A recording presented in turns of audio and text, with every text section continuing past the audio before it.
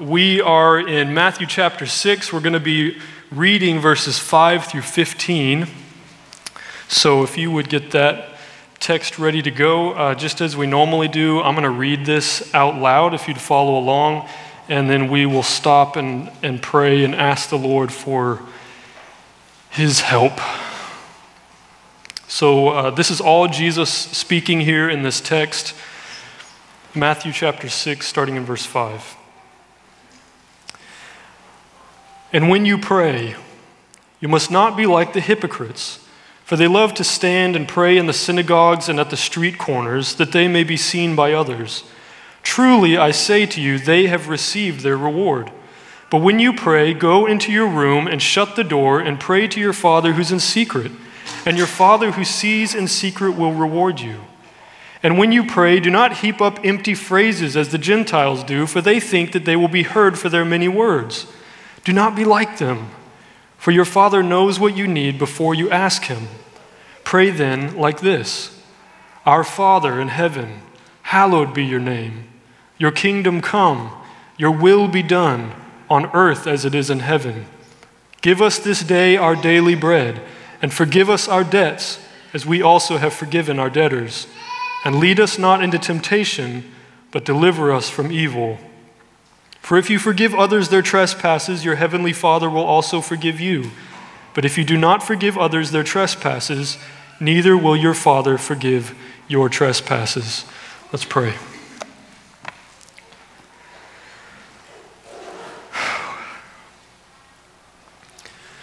Father, thank you for this morning that you've made, that we can gather together here in Jesus' name and experience your presence, the power of your ministry to us. Lord, thank you for your word, this miracle that we have sitting in our laps, your very words spoken for us. Lord, we thank you for your Holy Spirit that's been given to us to trust in Christ, that we could be led by you in the most intimate and personal and powerful way, that you would live in us, teach us, convict us of sin and of righteousness, show us how to live, always spurring us on and in creating faith and passion for your name. And Lord, this morning, we want to ask for no less than that we all would be taught by you. Not that we would just have one person giving his opinions of your word, but that you yourself, by your Holy Spirit, would teach all of us what you said, what you meant by it, how we can believe and obey, enjoy you and glorify your name in our actual lives. We love you, Lord. We praise you. You're worthy. And we say all these things to you in Jesus' name. Amen. Okay, so like I said, we've been working through this series of teachings from Jesus, and you may recognize when Jesus says not to be like the hypocrites, and then he says that you should pray in secret, and when your Father who sees in secret will reward you, you may, your mind may go back, that may send you back a few weeks to the passage just before this, when Jesus is talking about giving to the needy and doing righteous works or good deeds in secret, so that your Father will see in secret and reward you, and so that you won't just be acting hypocritically and acting so that others will see you and admire you or appreciate you, think highly of you, and then that's your whole reward. Whatever admiration you received from people, that's it.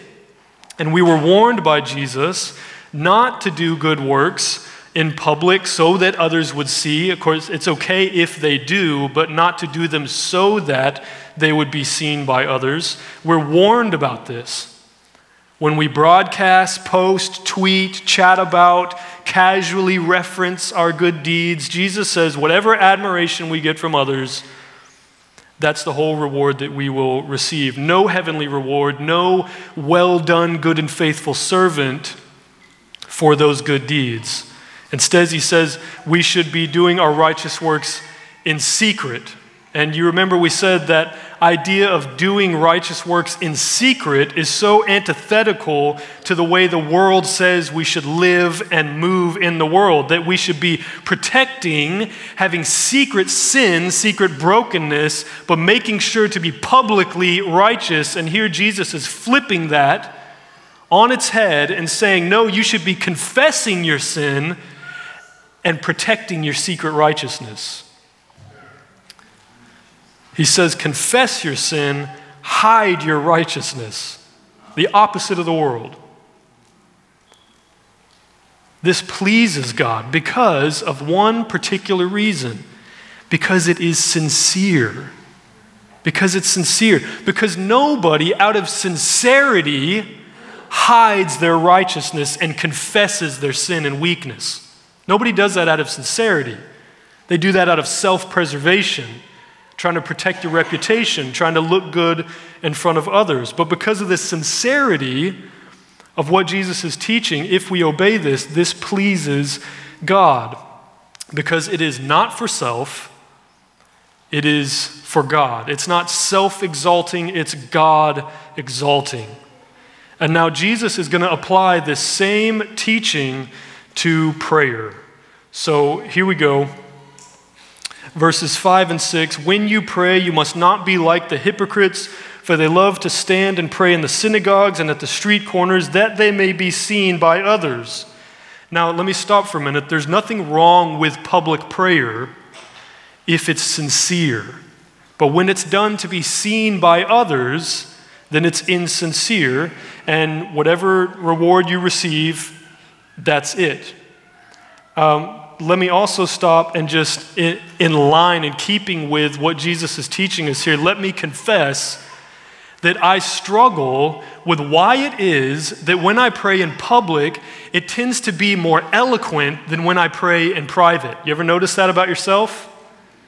Why is it that when we're praying in groups, we're like, oh, Lord of hosts, Father God Almighty, Abba, Father, Yeshua, why are we... And then when we pray in private, why is it so much more gutty, so much more choppy? It's really just from down deep, and sometimes we don't even know how to say. We stutter. Sometimes we're quiet for long periods, never in public. I think we need to challenge ourselves if our public praying is really sincere. Now, if you just pray really eloquently in private, then just forget about it. That was not for you. Truly, I say to you, they have received their reward. But when you pray, verse 6, when you pray, go into your room and shut the door and pray to your Father who's in secret, and your Father who sees in secret will reward you. And when you pray, do not heap up empty phrases as the Gentiles do, for they think that they will be heard for their many words. Do not be like them. For your Father knows what you need before you ask him.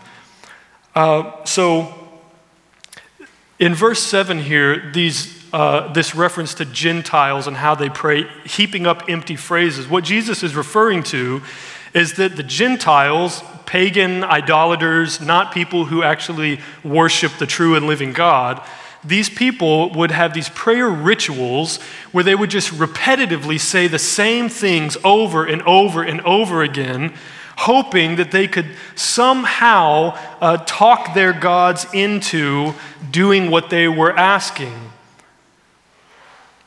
They still do this all over the world, these prayer rituals, over and over again, believing somehow that there is power in their repetition, that their God will hear them because of their enormous heap of phrases, not because he cares for them. You see the distinction, the contrast that Jesus is creating.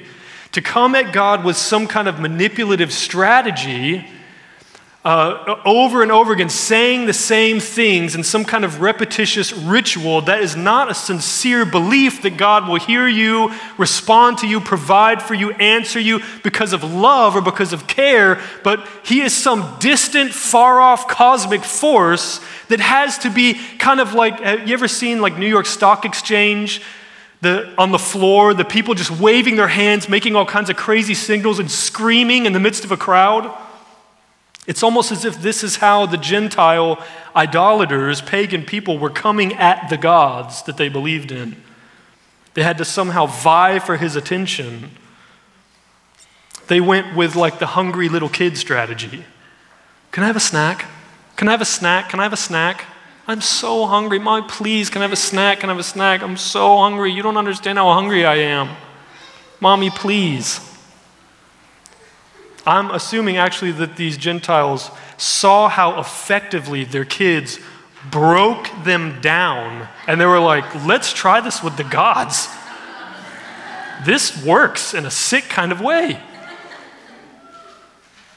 But Jesus says, for this one very important reason, sincerity, not to be like them. Do not be like them, for your Father knows what you need before you ask him.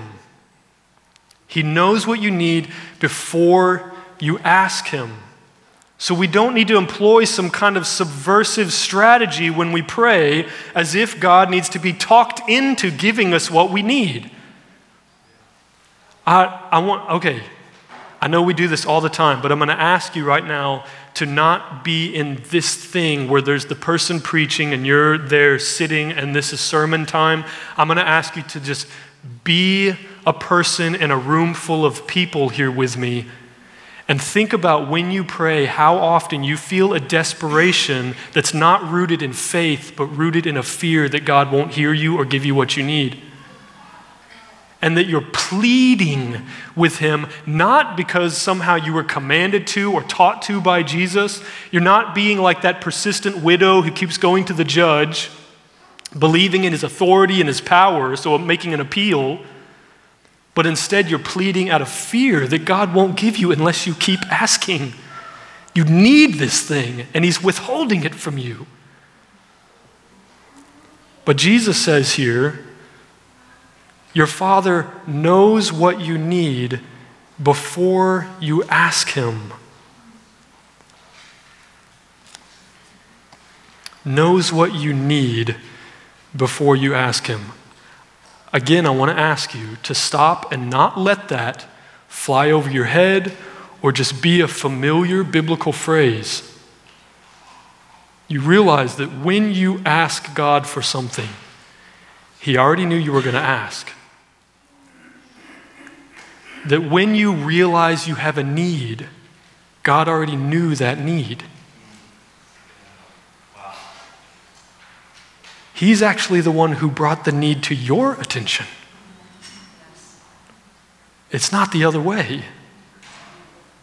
So Jesus is saying, don't come to God frantic, believing you've discovered a need that you have to talk him into supplying. Instead, understand your Father already knows all your needs before you come to him.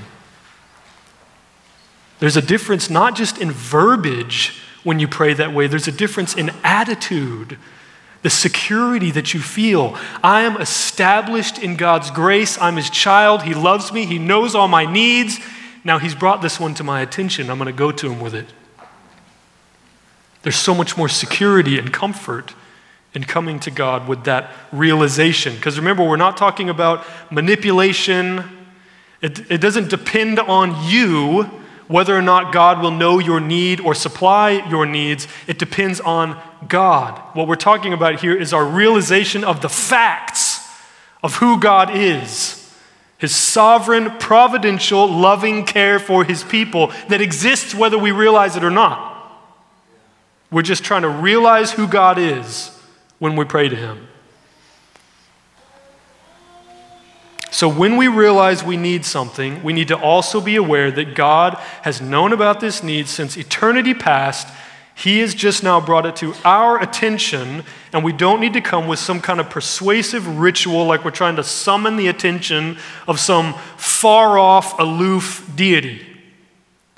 We simply need to come to him with sincere expressions of what it is we know we need by the grace of him bringing it to our attention. You notice what he calls him here. Your Father. Your Father knows what you need before you ask him.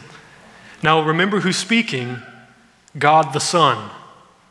God the Son, whose Father is God in every possible way we could imagine. No one ever denies that. Nobody ever feels like that's not true. Jesus is the Son of God. And here he's saying, listen, when you're praying, remember, your Father knows what you need before you ask him. Your Father. God is a Father who pays close attention to the needs of his children.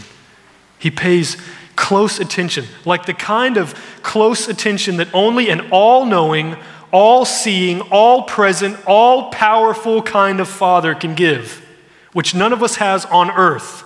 Amen?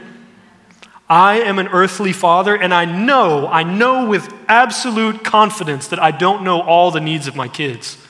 I can't possibly always know what they need. Right when they need it, in fact, even before they need it, I know it. I can't be that kind of father, but we have a Father who is all-knowing, all-seeing, all-present, all-powerful, and he knows our needs before we ask him. So then, we simply need to come with these sincere expressions of what God has graciously brought to our attention. Then, as this bookend, on the other side of the prayer here, in Matthew 6, Jesus gives another warning about sincerity, verses 14 and 15. Would you read it with me? For if you forgive others their trespasses, your heavenly Father will also forgive you. But if you do not forgive others their trespasses, neither will your Father forgive your trespasses, which is isolated, terrifying, right? You just isolate that scripture, and that is a horrifying concept coming from the actual mouth of God.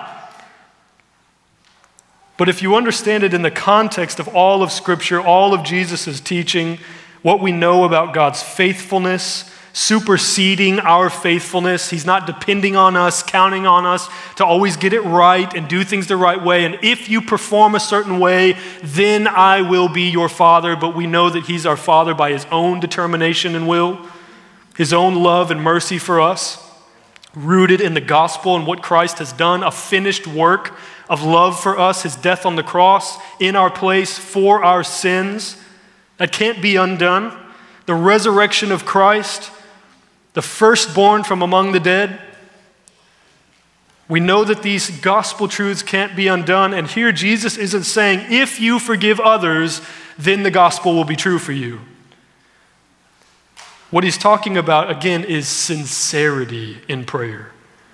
Coming to God sincerely in prayer. Because imagine if you come to God and you want to be forgiven,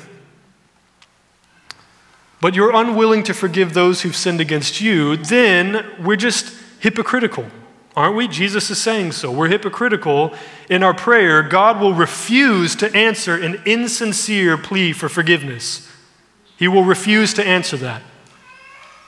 He will first teach you to forgive and to understand your own need for forgiveness so that your plea is sincere and coming from faith in Christ. And then, again, better than some ritualistic form of prayer.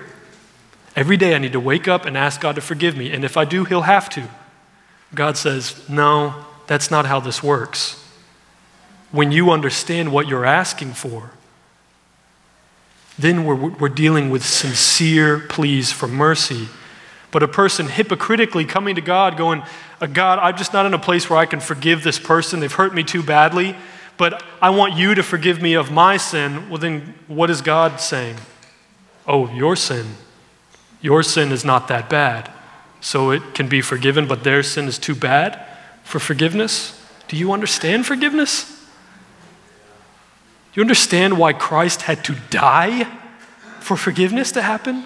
Because it is all an egregious affront to the holiness of God. If we don't understand our own sin being as bad as the sin of others, then we don't even know what we're asking for when we ask God to forgive us. It's easy to forgive me, God. I know you could do that on a Monday morning. But I can't forgive this other person.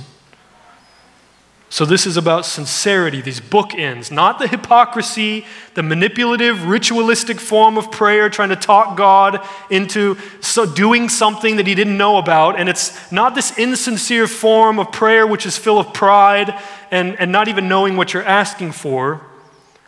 Jesus is adamantly teaching here to be sincere in prayer. And then starting in verse 9, he says, pray then like this. Pray then like this. Now, I know that we're all very familiar. If you've spent, 15 minutes in church, then you're familiar with the Lord's Prayer. But I want to ask you, again, even in this moment, to renew your commitment and your desire to being taught by the Holy Spirit this morning. This is not a refresher course. We want to be taught by the Spirit of God through the teaching of Christ this morning. Pray then like this: Our Father in heaven. Or if you grew up King James, then you just can't get it out of your head. Our Father which art in heaven. And I know you're in the room. I know you're in the room, and every time you hear this, you can't help but say art. And it just is irking you. But hark, we useth not thy ancient translation. Dear brethren, be not ye troubled in thy hearts, for lo, verily doth the ESV sufficeth.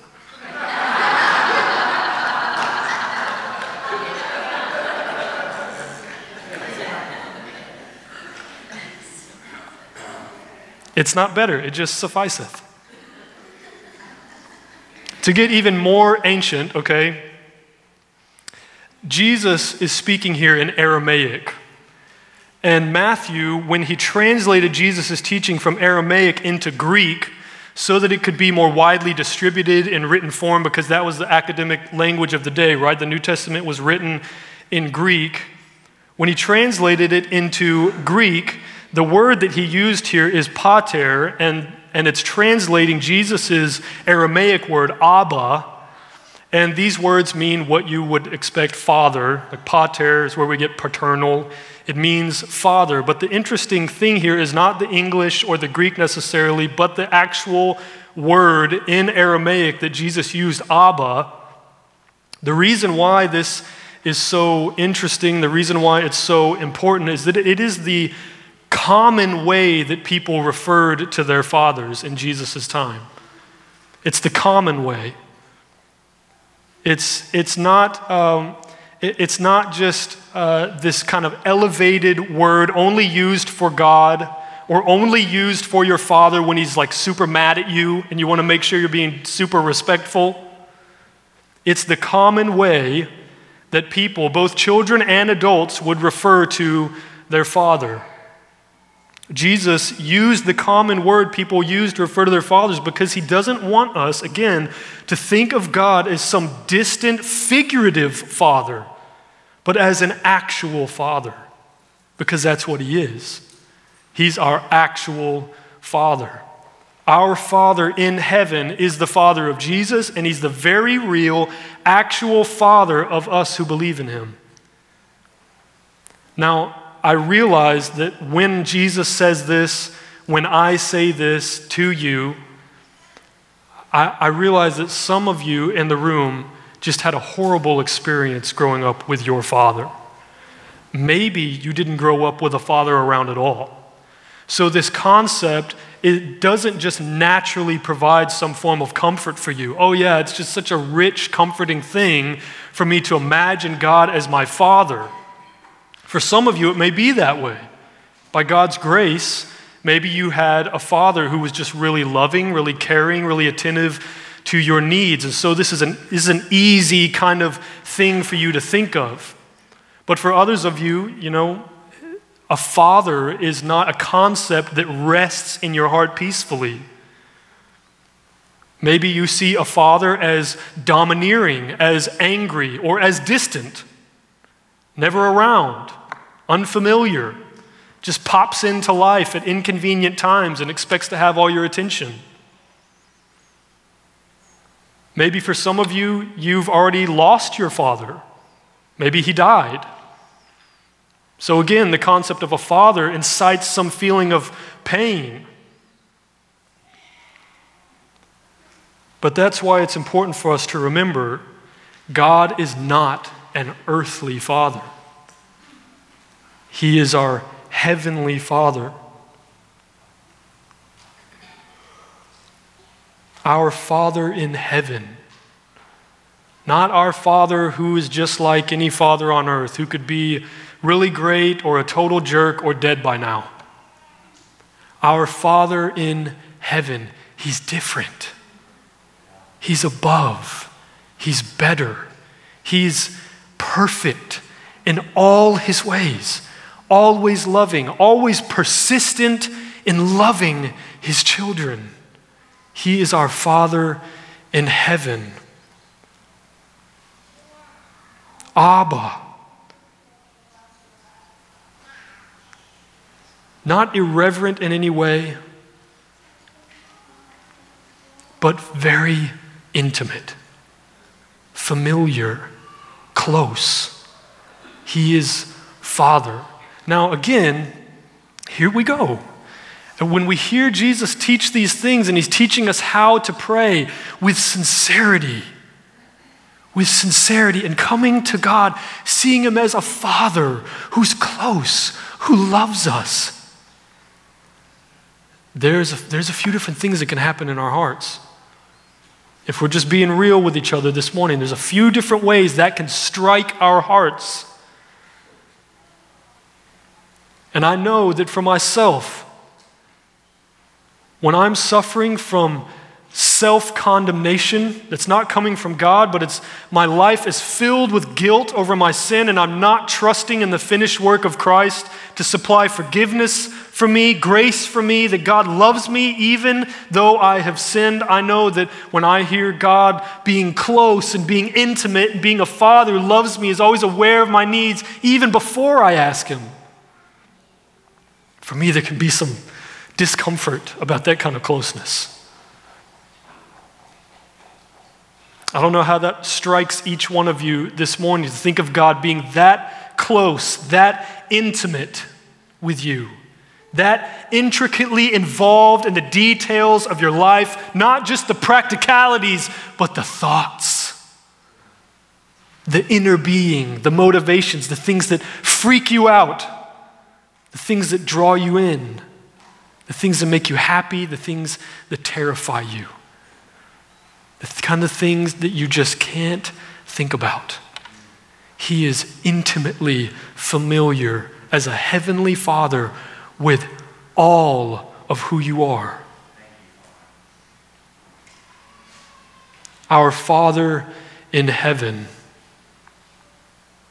hallowed be your name. Or another way you could say that, our Father in heaven, let your name be kept holy. Or even another way, our Father in heaven, let your name be revered as holy.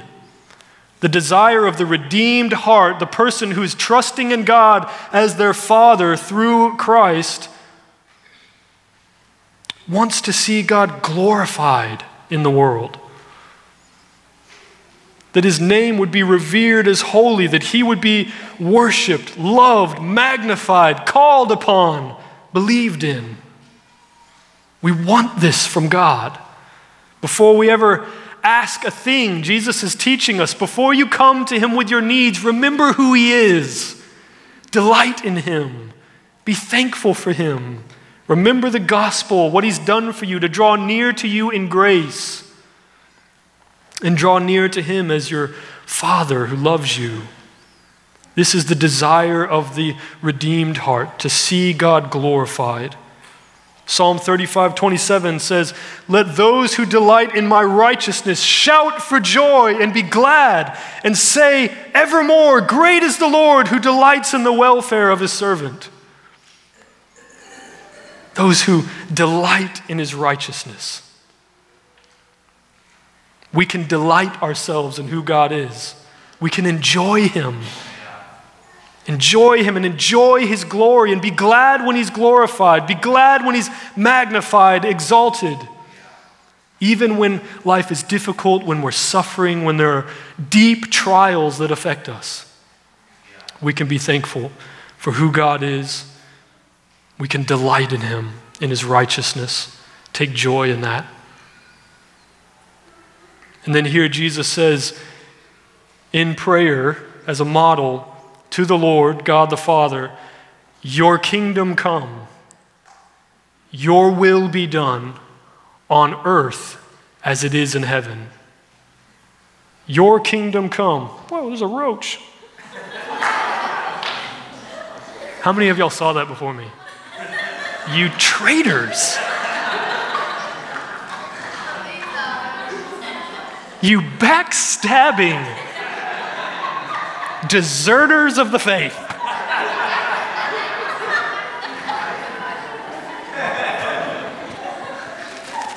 The servant of all that is evil crept up right on me as I'm preaching God's word, and you just watched it happen.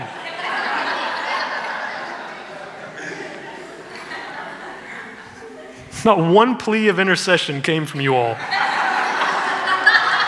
He was walking right towards me. He'll be fine.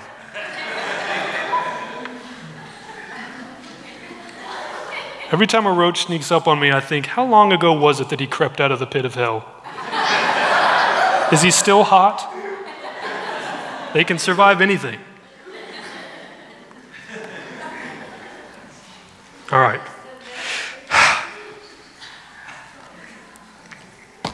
Your kingdom come, Lord. Oh, the day when there's no more roaches. All right. He says, your kingdom come, your will be done on earth as it is in heaven. Okay, now stop again. Stop. Think of this as a prayer to God. Your kingdom come, your will be done on earth as it is in heaven. That your plea with God would be that his will would be accomplished as thoroughly, as authoritatively, as comprehensively as it is accomplished in heaven, where he is enthroned on high, surrounded by angels worshiping his name day and night. Where he is unquestioned. On earth, even his existence is questioned. In heaven, every utterance, every desire, every bit of his will is unquestioningly, authoritatively, comprehensively accomplished without a doubt.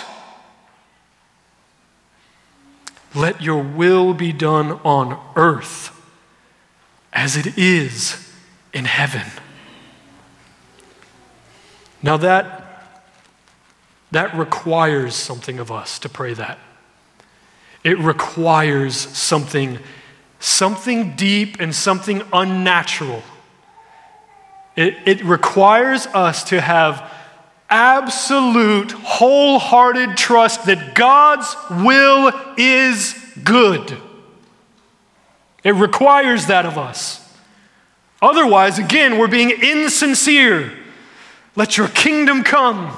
Let your will be done on earth as authoritatively, as comprehensively, as unquestioningly, as immediately as it is done in heaven where you're enthroned.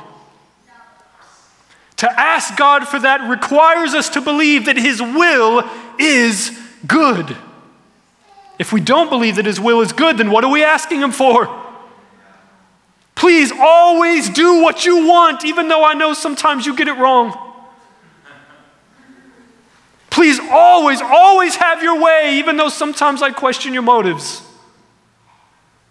This requires us to have wholehearted, absolute trust that the will of God, the desire of God, the plan of God is good.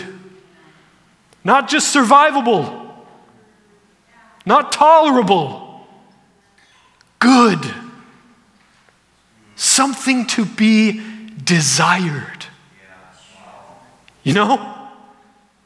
Let your will be done says, I desire your will. I want what you want. I align myself with you. What's your plan? That's my plan. If my plan disagrees, Lord, help me abandon it and join you.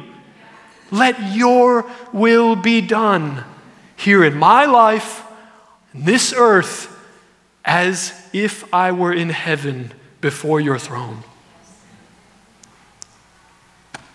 Now I know that when you imagine departing from this world and being with the Lord, standing before his throne, that's a different looking scenario in your mind and your heart than when you kneel down and pray here in this world.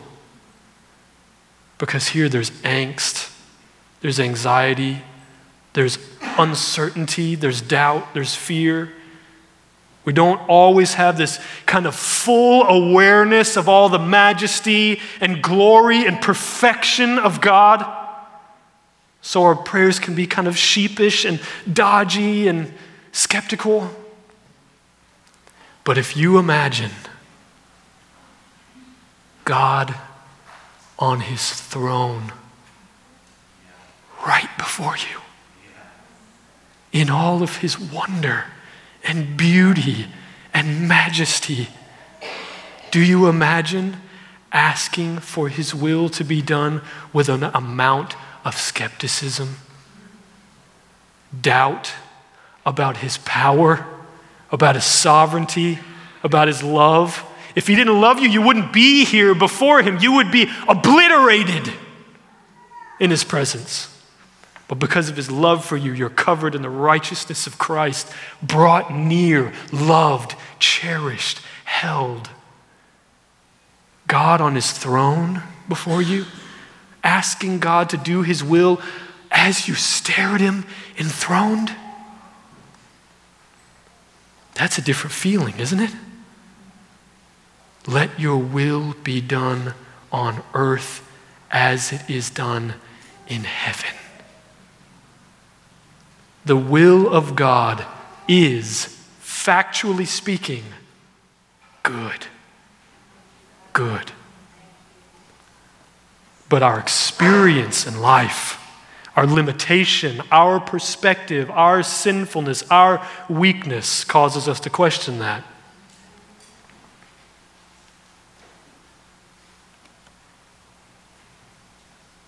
Let the will of God be done on earth as authoritatively as it's done in heaven. Absolute delight in and satisfaction in the will of God. Now, in order to walk in that, to pray that with genuineness, with sincerity, to want God's will to be done on earth as it is in heaven, understanding it requires absolute, wholehearted trust that his will is good. As a residual effect, causes us to abandon the belief that our will is good. You have to do that. You have to come to a place where you understand my will may or may not be right, but his will is good.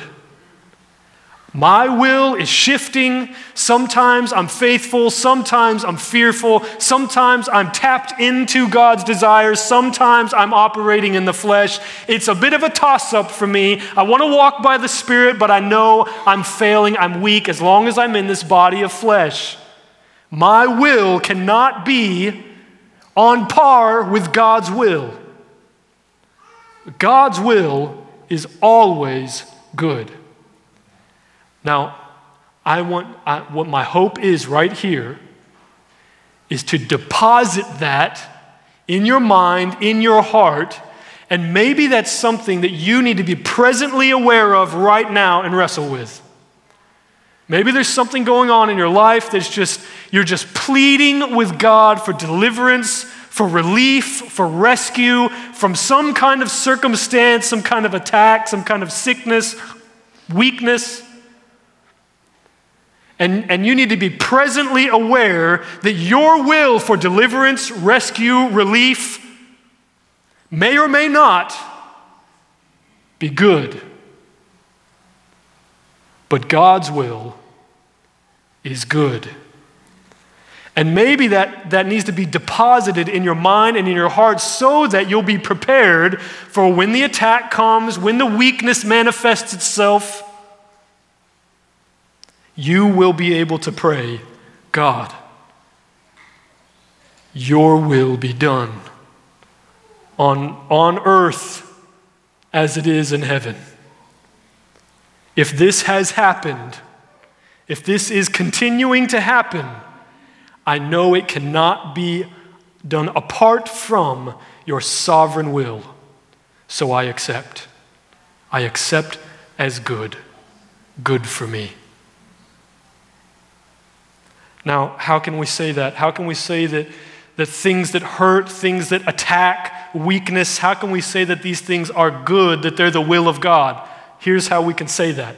Here's why Jesus teaches us to say this. Just absolutely ascribing goodness and superiority to God's will, that it should always be done, that he should never be talked out of it, that we should never try to find a way around it. We just always want it to be done. Because God's highest purpose for us always is to conform us to the image of his Son. Always. This is his purpose. This is his will. And he's willing to use all kinds of means, including suffering. In fact, if you just read 5 or 6 pages of the Bible, I guarantee you'll come across this. And you can find plenty of preachers who will dodge those passages and make you think that God's whole will is for you just to be comfortable and happy and enjoy all kinds of privileges and riches, that there would never be any kind of strain or difficulty. But this is not the will of God. The will of God is first and foremost to conform us to the image of his Son. And he is willing to cause us to suffer in order to accomplish that. And do you know what?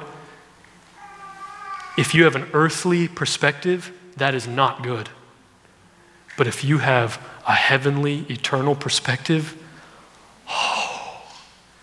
that is good. That is so good. It is so good. Isn't it so good that God would not limit himself to my criteria for what I can enjoy in order to accomplish eternally good purposes? That he is willing to destroy this body of flesh if it will save my soul? That God is willing to put me through trials and suffering so that I could endure, so that my character could grow, so that my hope could blossom, and my security in Christ would be something that is fixed, immovable, and that when I'm face to face with God, I can say, I saw what you did there. I saw what you did there. It was worth it. I agree with you now. I didn't know at the time, but I agree with you now. That suffering was worth it. Thank you that your will was done on earth as it is in heaven. We can say that to God one day.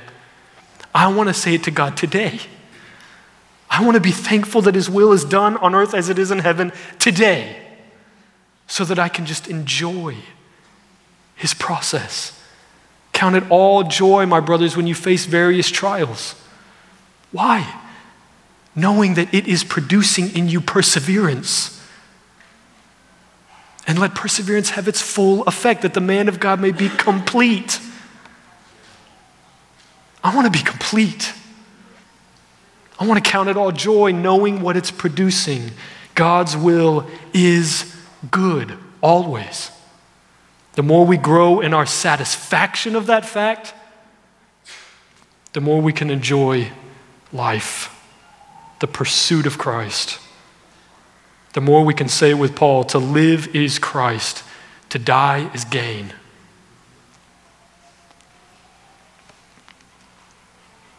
Our Father in heaven, hallowed be your name. Let your name be revered. Let it be magnified, glorified, called upon. Your kingdom come, your will be done on earth as it is in heaven. Now finally, he asks for something. Give us this day our daily bread. Just give me what I need today. I don't need a bunch in this life. I don't need to have a padded, comfortable kind of life. I just need you. Just give me what I need today. Forgive us our debts, that is our sins, our sin debt, as we have also forgiven our debtors or those who've sinned against us. And lead us not into temptation, but deliver us from evil. God never tempts people to sin, but Jesus says we should ask God to please recognize our weakness and lead us in a way that we can live righteously and not fall to temptation. Deliver us from evil, or you could translate that the evil one, literally Satan.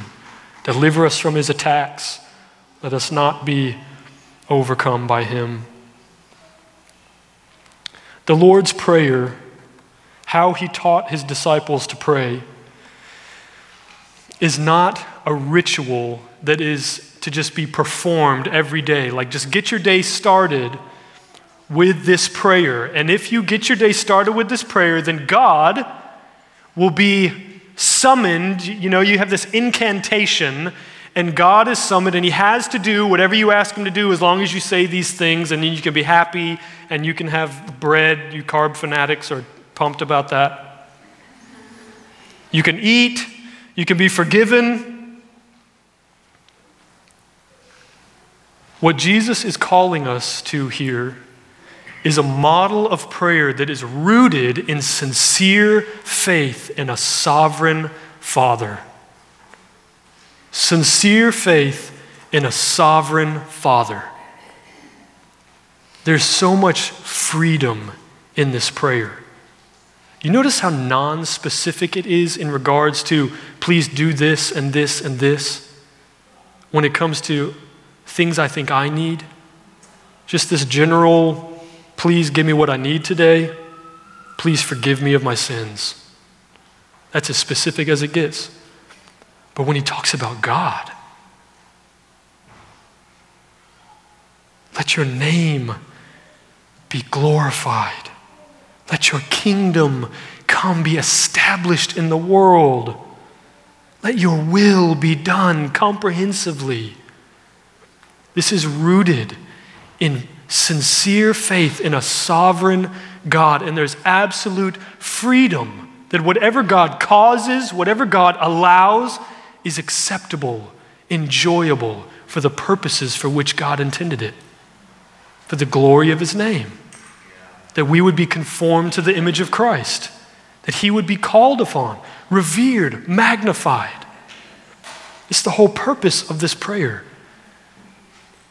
So again, this isn't just say these things to God every day. This is calling us to an attitude of drawing near to our Father and trusting him and asking him to do whatever he wants. Whatever he wants. Now, I'll leave you with this in terms of prayer and absolute trust in the will of God and his sovereign care for us, his love for us, the enjoyment of what he causes/allows in our life in order to accomplish this great purpose of sanctifying us, causing us to be more like Jesus. A few years ago, I found myself with a lot of contradiction in my heart. When I read this, when I think of the sovereignty of God, and there was this thing in my flesh that kind of was repulsed by the idea that whatever suffering was going on in my life was the will of God. And I couldn't and scripturally shouldn't try to talk him out of it, but instead I should be embracing and asking for it. And I felt all the contradiction in my heart. Why do I recoil from that? Why does that feel threatening to me?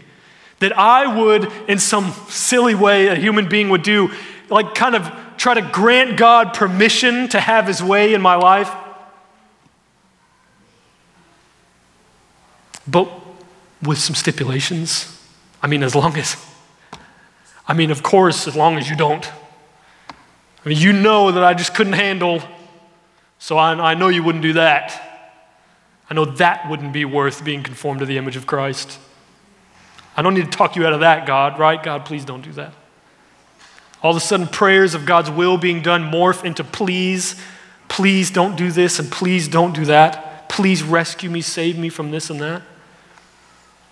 What was that contradiction arising from? That confrontation, that recoiling from the idea of God's sovereign will being accomplished no matter what?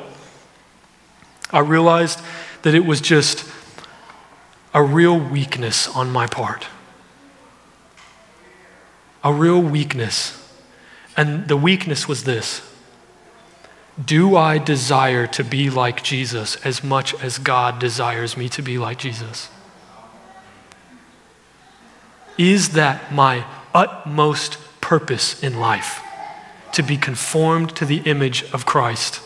Do you know, if it is, then there isn't anything in life that can discourage me. There isn't anything that can derail me. I'm standing on a rock. I know what life is all about, but when my purpose in life, when my utmost, highest goal, the thing I find most satisfaction in, is not to be conformed to the image of Christ, then God's will is very threatening, because it is undeniable from his word that that is his purpose, and he will accomplish it by any means. So then in that moment when I realized this contradiction, this weakness in myself, let me tell you what I think, led by the Spirit, my prayer became, and I've been praying it ever since then, and it's still hard to say the words. It still feels very threatening, and my flesh hates when I pray it, but I want to pass it along to you because I think it's from the Spirit. The prayer goes like this: Lord, please don't withhold anything from me that would make me more like Jesus. Please don't withhold anything from me that would make me more like Jesus.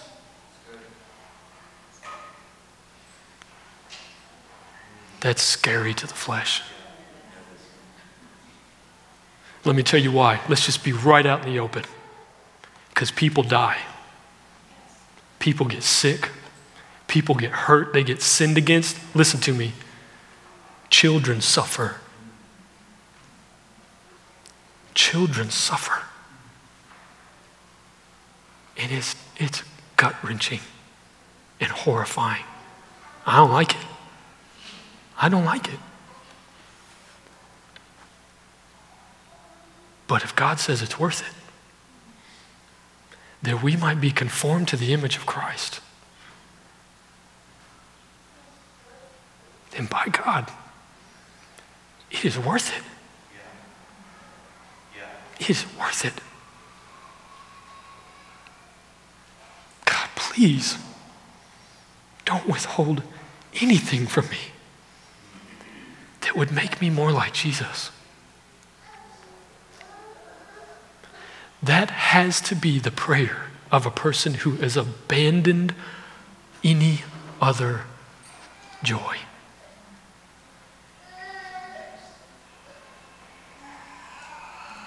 And I want to invite you to pray that with me. To find utter, solitary satisfaction in the will of God being accomplished. Let it be your utmost joy. And whatever comes in life won't dismay you.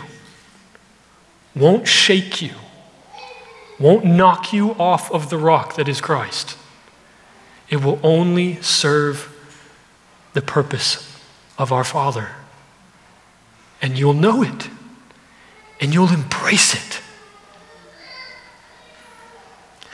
And it will accomplish its goal and bear fruit for eternity. And God truly will look in your eyes one day, enthroned, and he will say, "Well done, good and faithful servant." Praying something like that, believing that, embracing that, is something that requires a deep, abiding work of the Holy Spirit in us. It is absolutely unnatural. So, I apologize if you showed up this morning hoping to be told that God is just so pleased with you at this moment that there's just nothing he would change about you. It's not true, because he loves you. He wants you to be more like Jesus, and me too. And he does love you absolutely where you are, enough to do anything to conform you to the image of his Son.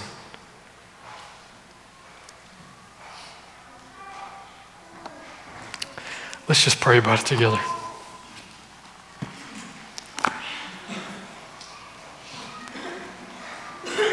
God, we confess this morning that we, as Christians,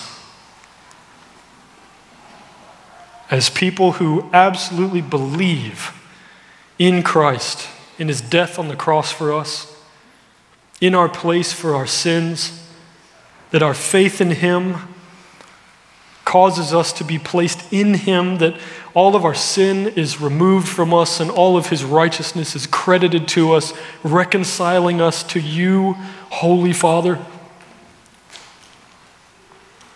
That none of us will ever be taken out of his hand, that the Holy Spirit has been given to us to seal us for the day of Christ, so that when we die or when Christ returns, we know that we'll be found in him and will be accepted. We who believe these things, who confess these truths, also confess, Lord, our insincerity, our lack of passion for your name, our lack of trust in you to do good.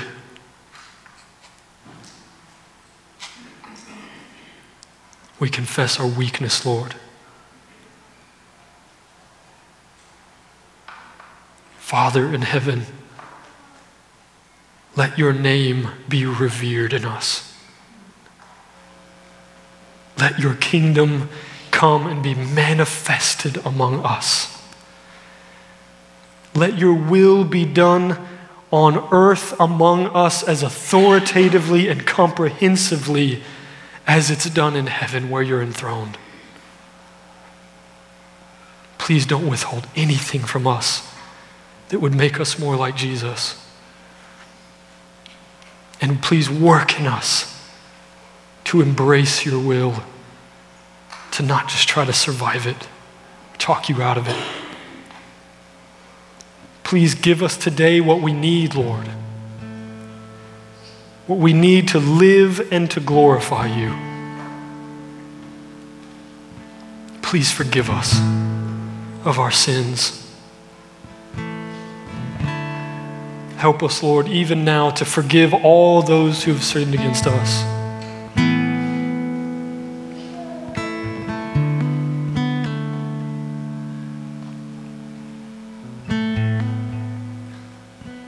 Your fellowship is what we want. Your glory is what we want. Your image radiating from us is what we want. Holy Spirit, will you cause these to be sincere desires, faithful desires in us, that truly we would be Christians little Christs.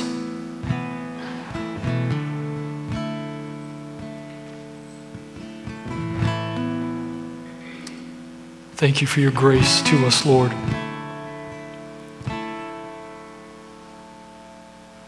Thank you for your patience with us. You're such a good Father. Thank you for your closeness. Lord, in those times when I recoil from you because I'm afraid or I don't understand, thank you, Lord, that you remain faithful to me. I want to be like you. Help us to continue worshiping now in spirit and in truth and enjoying all that Christ has done to make these things possible. We pray in his name. Amen.